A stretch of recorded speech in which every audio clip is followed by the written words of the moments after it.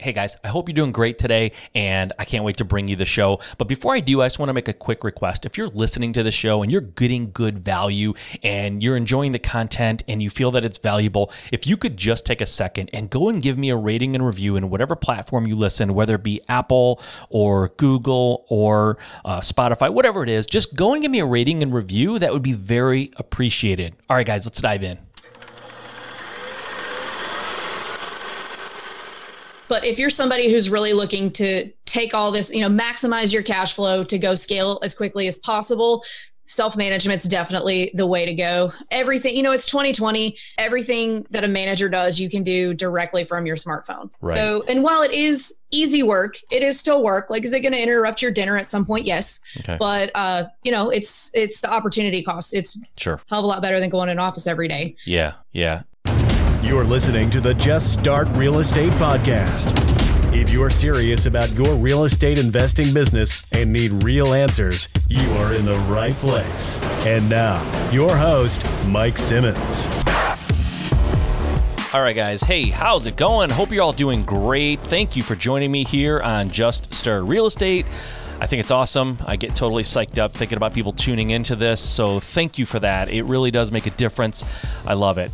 Guys, we've got a good one for you today. Before we jump into that, I just want to really quick ask you if you have not grabbed a copy of my book, Level Jumping. Go to Amazon after this episode, of course. Go to Amazon and grab your copy. I would really appreciate it. I really worked hard on it. I think it's going to help you grow and scale your business and answer a lot of the questions that people have as they start growing and scaling. And I'm just excited for the book, and I'm excited to get it in people's hands and really start getting the word out about how to scale responsibly, how I did it. And I think it's going to be huge for you and your business. So go check that out if you get a minute. Okay, guys, today on the show, I have a real treat for you. Somebody who's doing things a little differently than we all do them, the landlords and house flippers and wholesalers.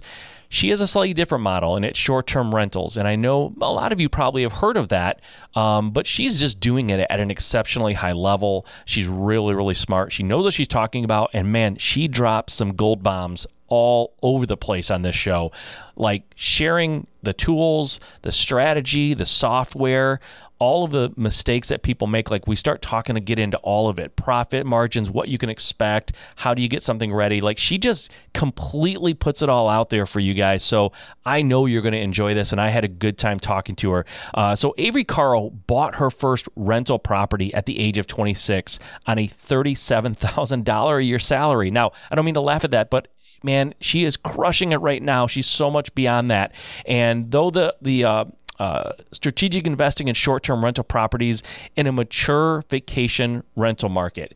She was a millionaire by age 31. She now owns a portfolio of over 24 properties and is CEO and founder of the Short Term Shop, a real estate team that helps investors acquire short-term rental properties in the most recession-resistant markets and trains them on how the same methods that led her out of the corporate rat race and into financial freedom can work for them as well. Guys, really sit down, get ready to take notes if you can. If you can't, we've got show notes. You know that. We've got links in the show notes, so you can go back and look at all that.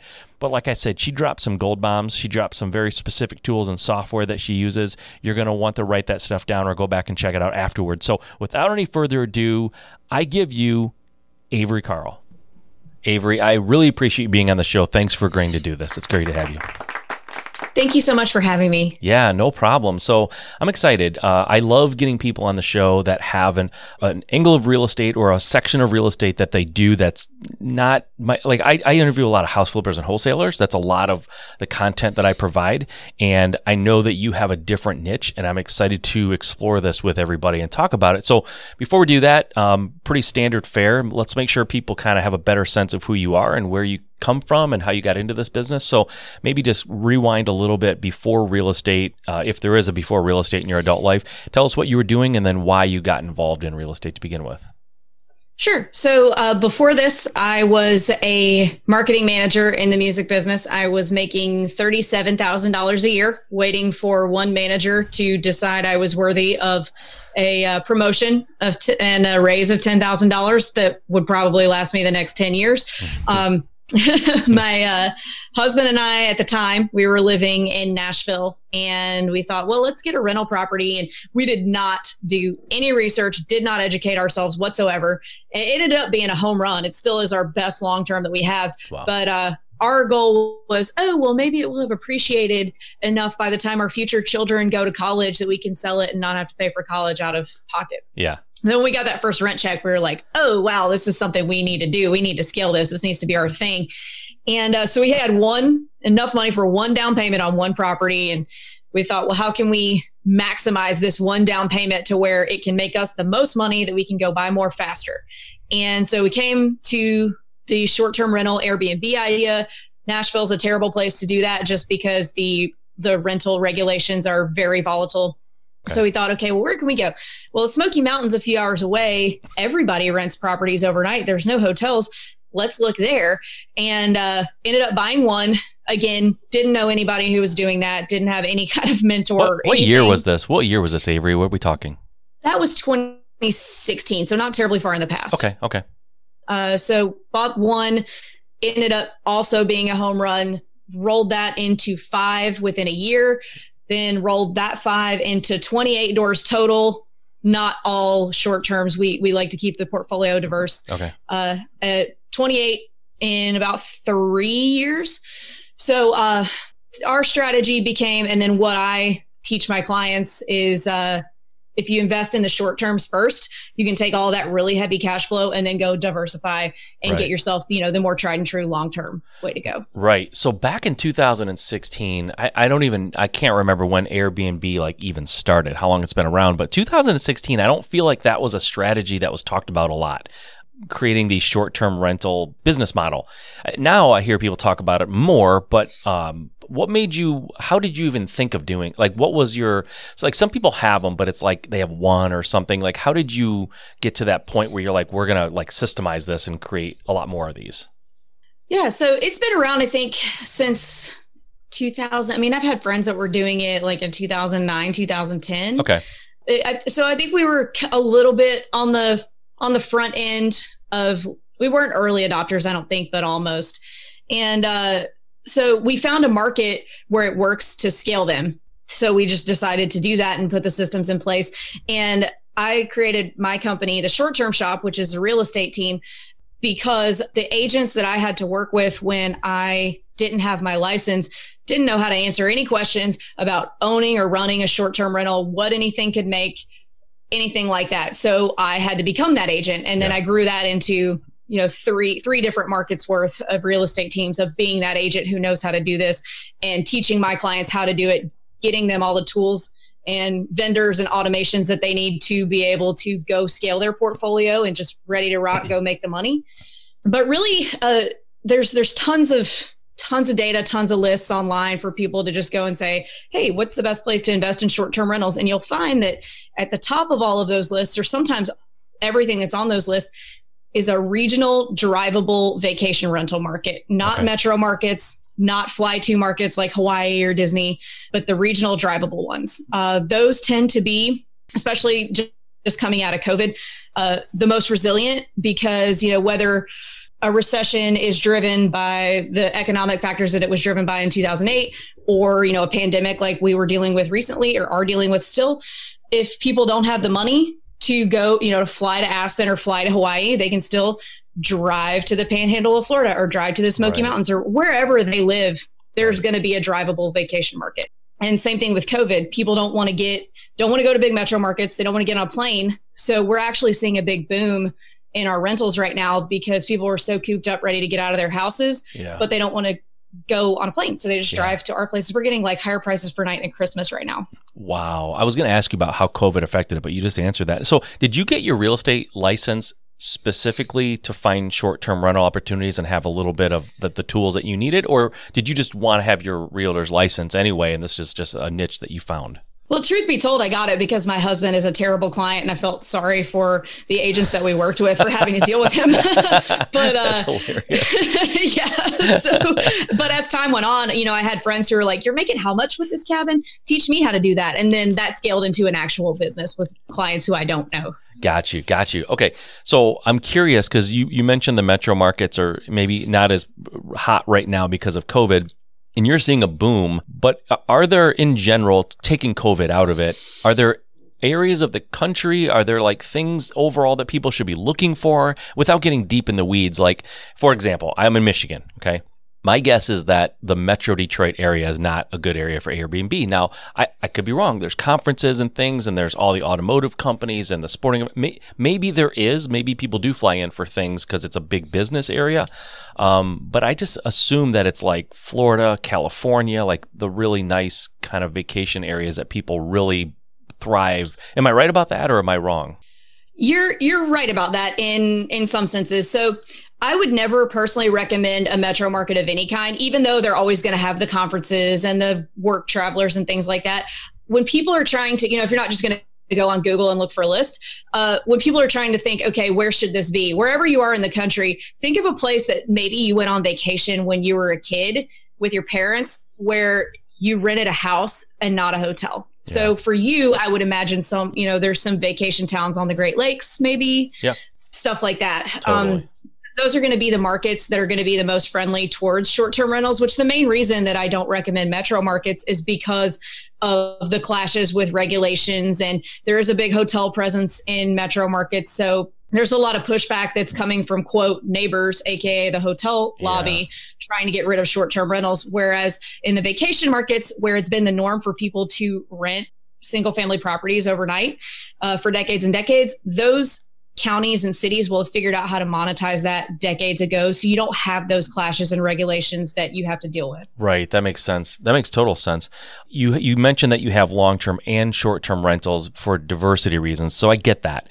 Are you ever tempted to just scrap the long-term because the short-term are I assume more profitable than the long-term? Is that something, or is it like there's an absolute plan here? We're going to definitely keep long-term for various reasons. What would be the reasons if you start doing the short-term and it's like, wow, there's a lot of money coming in from these? Why even bother with the long-terms? Yeah, that's a great question. So the goal for us was never to just have an empire of short-term rentals. That is the goal for some people, and there's nothing wrong with that goal. We try to keep it to 1/4 to 1/3 of our portfolio short-term, because that's like the turbocharge income. Mm-hmm. And then the rest long-term, because that's, at the end of the day, the short-term thing is kind of a new school thing. It is a little more volatile, a little more dependent on, tourism and economic factors, whereas the long-terms, people are always going to need a $500 place to live. Our long-terms are actually not quite Section 8, just like a hair above. Okay. People are always going to need a $500 a month place to rent. Yeah. So we're really happy with that. It's, they're both a little bit of work. The short terms tend to stay in better shape than our long terms do, because you have professional cleaners in there 2 and 3 times a week. Whereas our long-term tenants are doing God knows what in there for their entire lease. And who knows if they've cleaned it the entire time they live there. But, there's not check-ins and turnovers, so you're not dealing with that as much. So they both definitely have their place in an investment portfolio for sure. Okay. So in researching you, and I kind of looking at some things to ask here, I know I found this, the Airbnb and rental, vacation rental investing is different. Is that true, or did I get that right? Okay. So what is the difference? I thought those were the synonymous, basically. So it is a little different. So I would call vacation rental investing is kind of what we've been talking about. Okay. Sticking to the vacation rental markets. Airbnb investing could be like, oh, I'm going to buy this house down the street from me in Kansas City and turn it into an Airbnb. Is that work? I mean, just to be in a subdivision in some random town to buy a house and make an Airbnb, does that work? You'll hear a lot of anecdotal information about, people who are making this much or that much. But as far as like documentable long-term success, and again, you're hit with the regulations sometimes. Yeah. So, again, that's why I stick to the vacation rental, because there's like, for example, one of the markets that I'm in, the Smoky Mountains in Tennessee, there's documentable tourism data from not only COVID, but, back to all the way to I think the 40s they have it from the National Park Tourism data. So you can see exactly what's happened to the tourism in every single recession. Whereas if you go in a metro market, they haven't been measuring that necessarily for this whole time. Right. Is it important? And I noticed, or I heard when you mentioned, or before we hopped on here live or recorded, what the areas that you kind of represent or that you have these in. One of them for sure I know is near like a theme park, like Dollywood, right? Pigeon Forge you mentioned. Is it important to look for those kind of things? Like you mentioned in Michigan, like on the Great Lakes, there's lake towns that are like kind of vacation rental-y places. Is it best to look for these like the big, like the Disneylands, or I know they have a lot of hotels around there, but like the Pigeon Forge and some of these other that have attractions already there that people are drawn to, or just look for water? I mean, what kind of things do you look for? Yeah, those tend to be the best. So, national park markets. So the big draw in Pigeon Forge and Gatlinburg. So there is Dollywood, but the big draw is the Great Smoky Mountain National Park. It gets 13 million visitors a year. Yeah. So, wow. And they're all staying in short-term rentals. They're not staying in hotels. There's very little hotel presence. Okay. The other two markets where I have real estate offices and also own investments are the Destin, Florida, Panama City Beach, Florida area, which again, I think they get more like 8 to 10 million a year. Okay. Everybody rents beach houses and condos, not hotels. Same thing with Gulf Shores, Alabama. So you don't want to just go buy anything because there's a lake or a river right there or a mountain. Yeah. You do want to do a little more research than that, but those are the kind of things that you start with. Okay.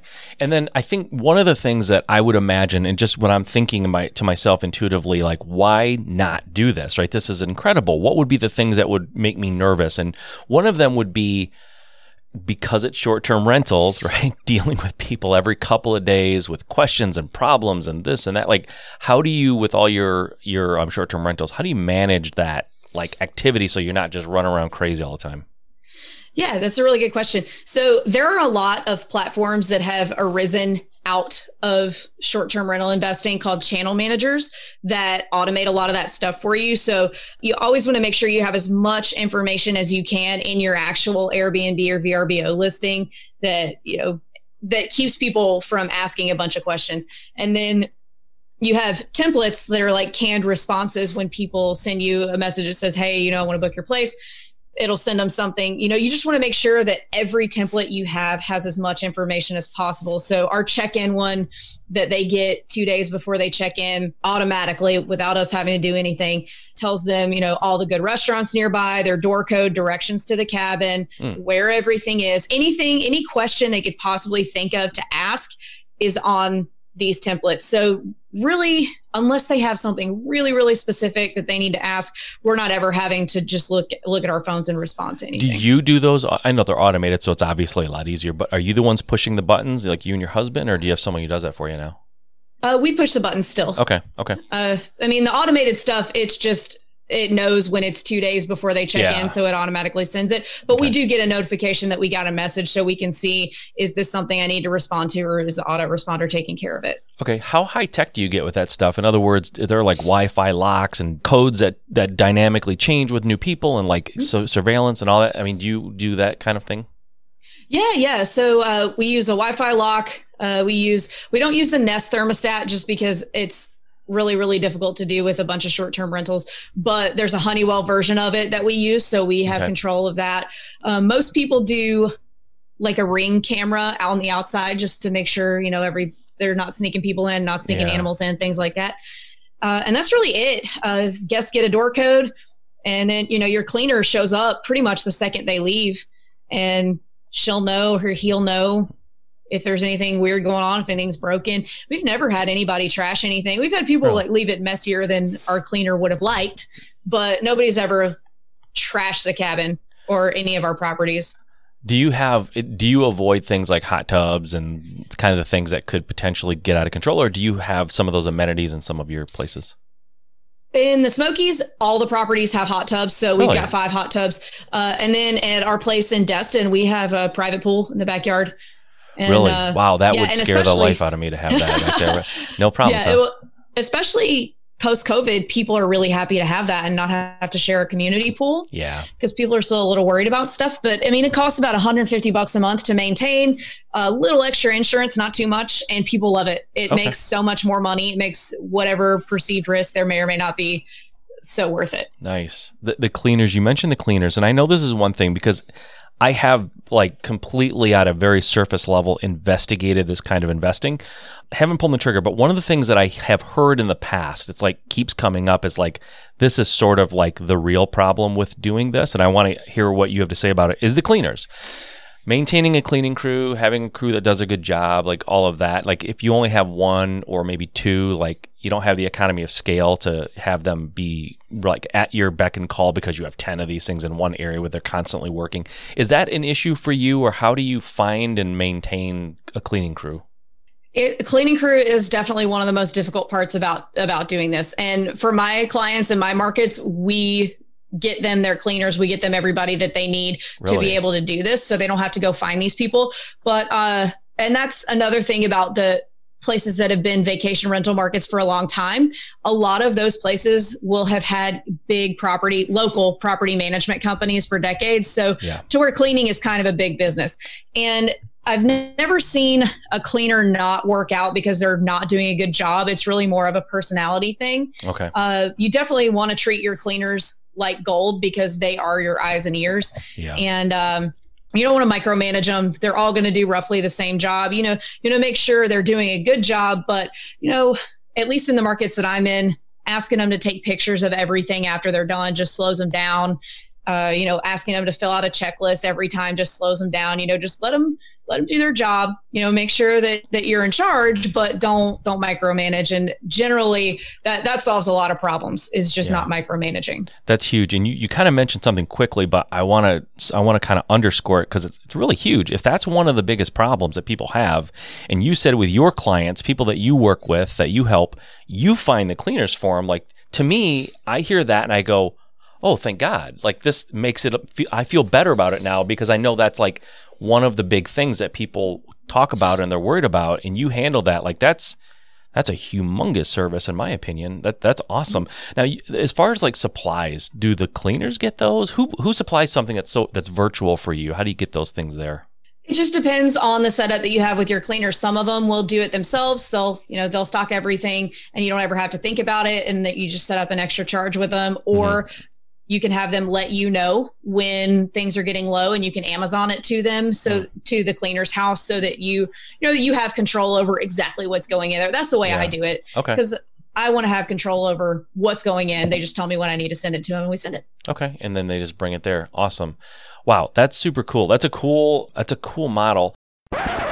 All right, guys, sorry for the interruption, but I just want to really quick remind you that Flip Hacking Live this year is on October 15th, 16th, and 17th. It's going to be packed full of amazing real estate investors just dishing, telling you everything that they're doing in their market to be successful, to be profitable, to scale, just all of their secrets and tactics and tricks that they're doing to be successful in their market. And because this is a virtual event, now we're going to bring this to you live in your home. You don't have to travel. All of the worries about traveling and COVID, and are people going to be wearing masks? Are they going to try to shake my hand? Like, how far are we going to sit apart? All of those fears, if you had them, are gone because we're going to bring it right to your house. So the fact that it's a virtual event, in my opinion, probably means we're going to be able to make this even better. I'm going to be speaking at the event. It's going to be amazing. We're going to send out swag boxes. You're going to get free stuff. It's just going to be awesome. And right now, the tickets are so cheap. They're only $297. That price is going to go up. And that's exactly why I'm interrupting this right now to tell you the price is going up soon. Go grab your tickets now. You can go to www.bestrealestateevent.com. That's a new URL. It's a little easier to remember, and I thought that would be helpful. So go to bestrealestateevent.com. If you go and get your tickets before the end of August, send me proof that you bought them before the end of August. I will enter you in a drawing for me to pay for your ticket. So this thing could even be free. It's a no-brainer, guys. The cost of the ticket is insanely low. It's not going to stay this low. Go grab it now or you will regret it, because this is going to be an event like no other. So go grab your ticket. Go to bestrealestateevent.com, and I hope to see you there. All right, let's get back to the interview. can we talk a little bit about, like, I know how people think, like, we start talking about this and we're saying, hey, you can make a lot of money. And they're going, tell me how much I can make. How does this work? What do the finances typically look like in the markets that you work in? What do you buy a house for? What does it typically take to make it ready to go? What's the price to just get all the stuff in place, right? And then start making money? Like, what is it that price structure tend to look like? Sure. So depending on the size property you want to buy, that'll determine the price, obviously. I mean, the more people you can sleep, the more money you're going to make. And the higher the cash on cash return is. Between 4 bedrooms and up really do have the highest return on investment. But the 1 through 3s are going to do exactly what you need them to do too. But you can get anything from a 2 bedroom for $250 that'll gross you roughly $45,000 a year. We can get into net in a minute, all the way up to like a 6 bedroom that'll gross you $200 a year. And depending on whether you're using a property manager, which most of them are going to charge 20 to 40%, and what kind of financing you use, it is doable if you do it right. I don't want anybody to call me and say, I didn't hit these numbers. Okay. They're rough, guys. They're rough. Don't call her. Yeah. So, if in the markets that I'm in my experience, in my client's experience, if you self-manage, you can reasonably hit 40 to 45% of your gross you'll net that after your mortgage and everything. So that is definitely not a scientific investment calculation. It's just my rough experience. Yep. And you can get into these with a 10% down vacation home loan. So you don't have to save up the full 20% like you would on a regular investment property, which is pretty cool. That's huge. Is it like, is there only a certain amount that they'll do that for? Is there like just one, you can have one vacation that you put on 10%, or can you do that on 20 properties? You can do one per market. So you can do, yeah. Okay. So you can do like one in Tennessee, one in Florida. There's a few stipulations. You can't put a contract on the property that gives control of it to someone else, like a lease or property management company. But you can rent it out. It says specifically in the Fannie Mae guidelines that you can rent your vacation home on Airbnb and VRBO. Okay. That's huge, actually. So you mentioned self-managing, and that's what you do, right? Because you're hitting the buttons to tell people. So obviously you're doing it. You have enough in your portfolio that you could certainly afford to hire someone to do that or whatever. But it sounds like it must not be that big of a deal because you're still doing it, right? So is that what you recommend to people, to self-manage?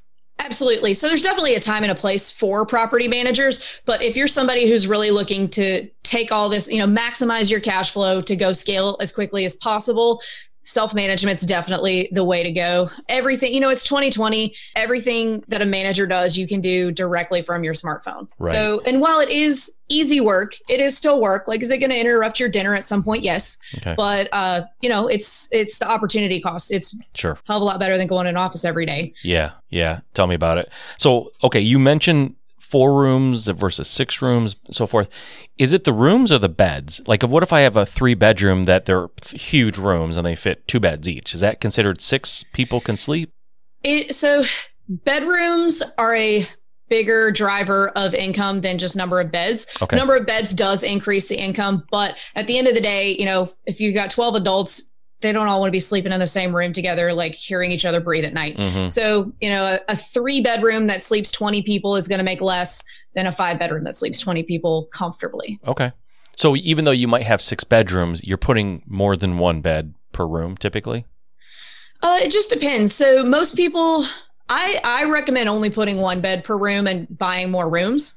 And then, in hangout areas and stuff, having maybe a set of bunk beds in a game room, maybe some sleeper sofas in living rooms. But I don't recommend just stacking a bunch of beds on top of each other. Yeah. A lot of people do recommend that and would tell me that I'm leaving money on the table by not doing that.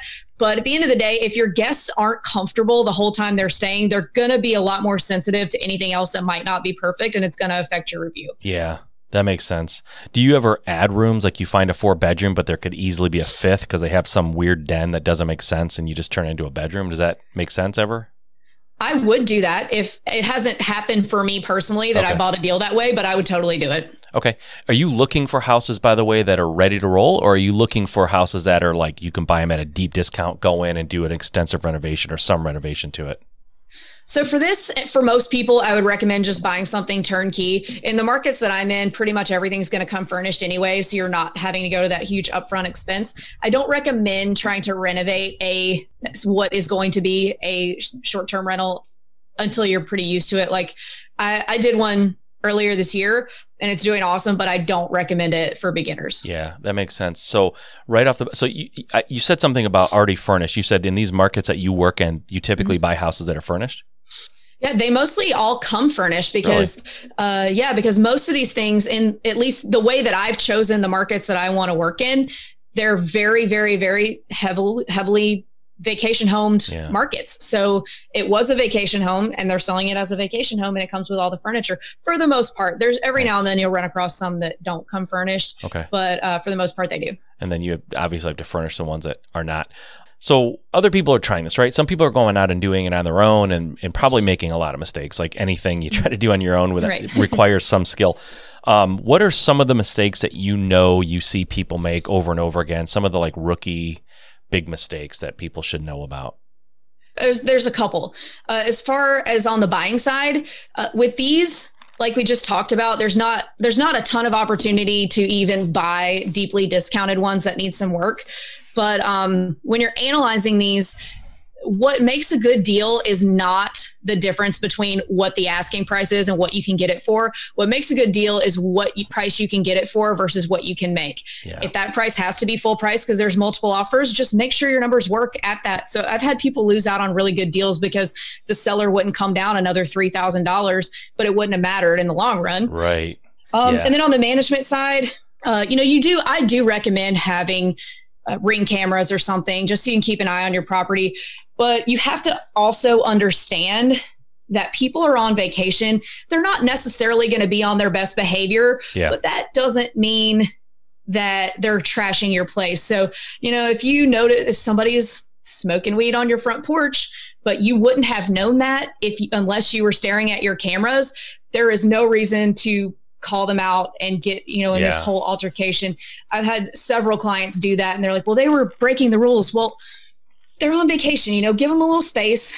You made them feel like they're being spied on. And, just if it's not something that damaged the property or that you would not have ever known they did had you not been staring at them, then you're okay. So just don't get obsessed with the cameras. I know that sounds like silly, but that's a big one that people get wrapped up in, is watching their cameras too hard. So I'm hearing you say typically like there's nothing wrong with paying full price. You're not looking for some deep discount or some trashed house that you have to renovate. And a lot of them come furnished. Is it safe to say that there's very little upfront cost other than the cost of the house to start something like this in the markets that you're talking about? Like I'm paying full price. It's already furnished. Like where's the upfront cost aside from the purchase of the house? Is there anything much? There's not much. I mean, you got to buy your bulk paper towels and things like that, but there's nothing major, and you don't have to pay full price. But in some of the markets that I'm in, you can get into multiple offer situations on desirable properties. So I'm not saying you have to just walk in and offer full price on everything, but there are times that you will need to. So, just don't be afraid to do that as long as the numbers work. Make sure they work. How long in the clients that you work with, what is like kind of a ballpark number to get up and running? I find a house and I make an offer and we close. Like how long does it take me to get making money? In the ones that I'm at, you'll start making money pretty immediately because they're so heavily trafficked with tourists.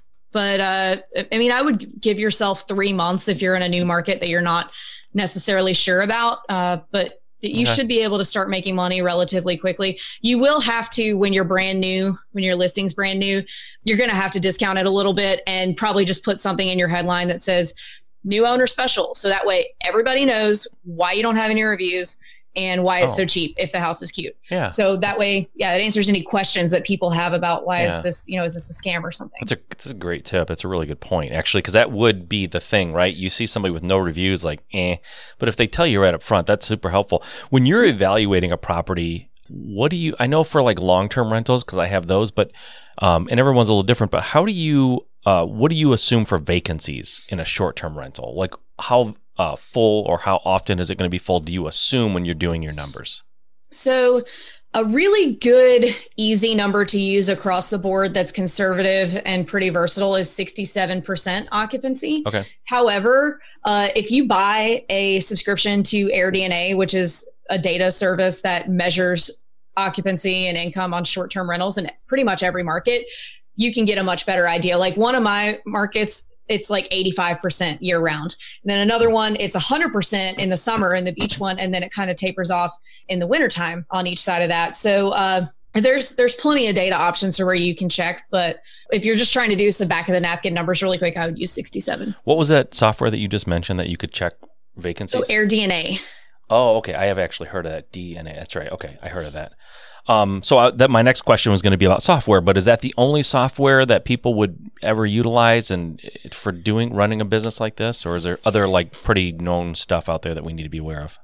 There are some other data companies, but AirDNA is by far the most cost effective. And none of them are gospel. So It's not like this is what it is and nothing else. Yeah.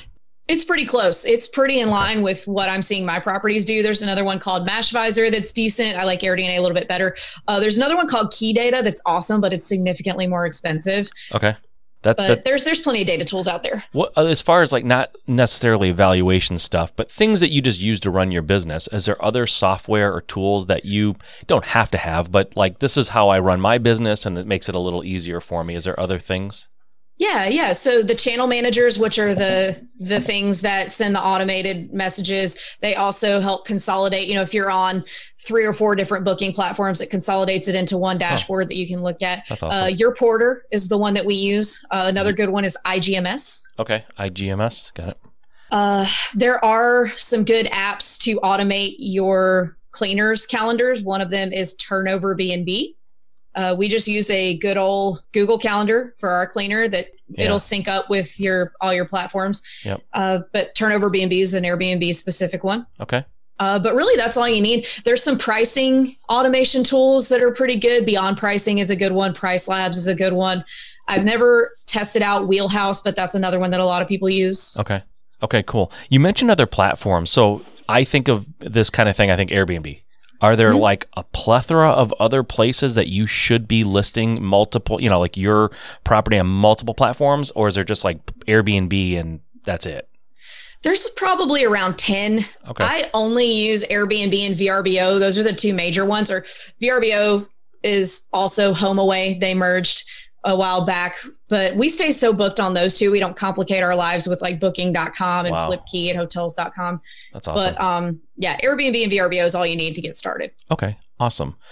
Cool. This is, it's just like, my problem is I gotta like stop looking at every like thing that makes me excited, but this is something that does make me excited. It sort of never leaves my head that I really need to take the time to really do this. And the cool thing is, in the real estate investing world, the world that I typically run in, it's like landlords, house flippers, and wholesalers, and all of us are looking for like that super low cost, like we're looking for these super deals, right? All the time. But this is a world where you can go and theoretically pay asking price off of the MLS and be up and running fast and making money with a much higher ROI than maybe other long-term rental opportunities. And do you recommend, I think I know the answer to this, it's a little bit loaded question, I guess, but do you recommend that someone work with somebody to help them when they're starting off in something like this? Yeah, because we do the BRRRR thing and the long-term rental thing. So I definitely understand the work that's involved in trying to find good deals for that. Yeah. But with these, it's things, there's so many more moving parts than a long-term rental that you really do want to work with somebody who at the very least owns some of their own. And no, they don't necessarily have to self-manage them. That's kind of a rarity. It's actually honestly a rarity to find a realtor that owns anything anywhere, period. Yeah. But if you can find somebody that owns and manages their own, that's going to be one of the biggest factors to your success, is because they'll already know how to do everything and answer your questions. Yeah, that's huge. So why don't we, that's a good segue. And I really appreciate how you've been very transparent. And can you, if you don't mind, or I know you don't mind, but let's talk about your service. What do you got? What do you do for people? What markets do you work in? Like what is it that you do, and how do people get a hold of you? Sure. So I'm a real estate agent. I have a real estate team. We're in 3 markets. So we have offices in the Tennessee, Great Smoky Mountain, Pigeon Forge, Gatlinburg area, the Panama City Beach, Destin, 30A area in Florida, and then the Gulf Shores and Orange Beach, Alabama market. And so what we do is we help you make sure you are buying a property that is going to be a good short-term rental, because not everything that's sitting out there is. There's some, like in the Smokies, you want to buy a cabin, and there's a lot of drywall brick ranch houses that are significantly cheaper that you would think, oh, well, this is cheaper. It'll make this much. It's got this many bedrooms, but that's not what tourists want to rent. Yeah. So you need somebody that can tell you that. So we make sure that we'll source you the best, whether it's on market or off market. Off markets are getting a little more difficult with the new clear cooperation laws, but we still get them all the time.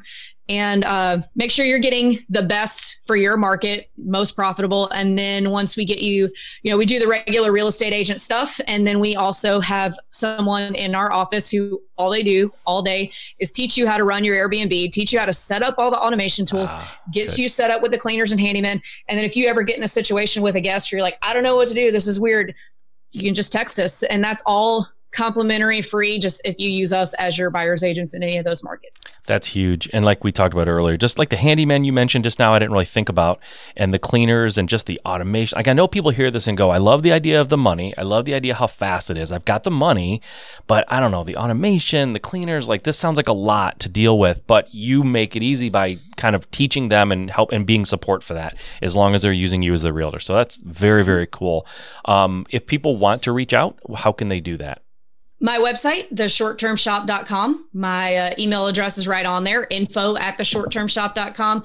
Pretty active on Instagram. Obviously, all my other contact info is on the website as well. So. Okay, cool. And we will put that in the show notes. So if you're driving right now, you're at the gym or something, don't worry about it. Just go to Just Start Real Estate and check it out. We'll have all of the links there to all the software that she mentioned, to her, obviously, so that you can get in touch if you would like to talk to her more about investing in short-term rentals. Avery, is there anything else that I missed, or anything else you want to say before we wrap up? I think you pretty much got everything. Okay, awesome. Well, listen, I really appreciate you doing this. You were a fun guest. I love it when people come on, and I can tell sometimes they're like cagey. You just let it all go. Like you answered everything, and I know you have a service that you actually want people to come to you and use you for that. But I appreciate your transparency and helping and just throwing out all these tools like crazy that people can check out. So thanks for that. I appreciate it, and appreciate your time. This was a lot of fun for me. Awesome. It was fun for me too. Thanks so much for having me. Absolutely. Thanks again, and we will talk to you soon. All right. Thanks.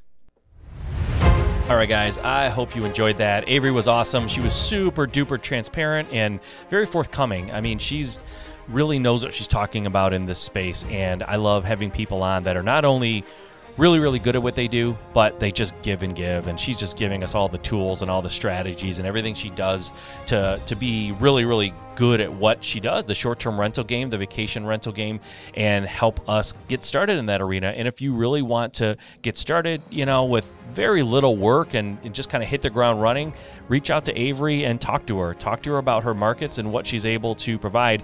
It's not always best to do in your hometown, obviously, as you heard. So reach out to her and see what comes of it, because I think she's somebody who knows what she's talking about.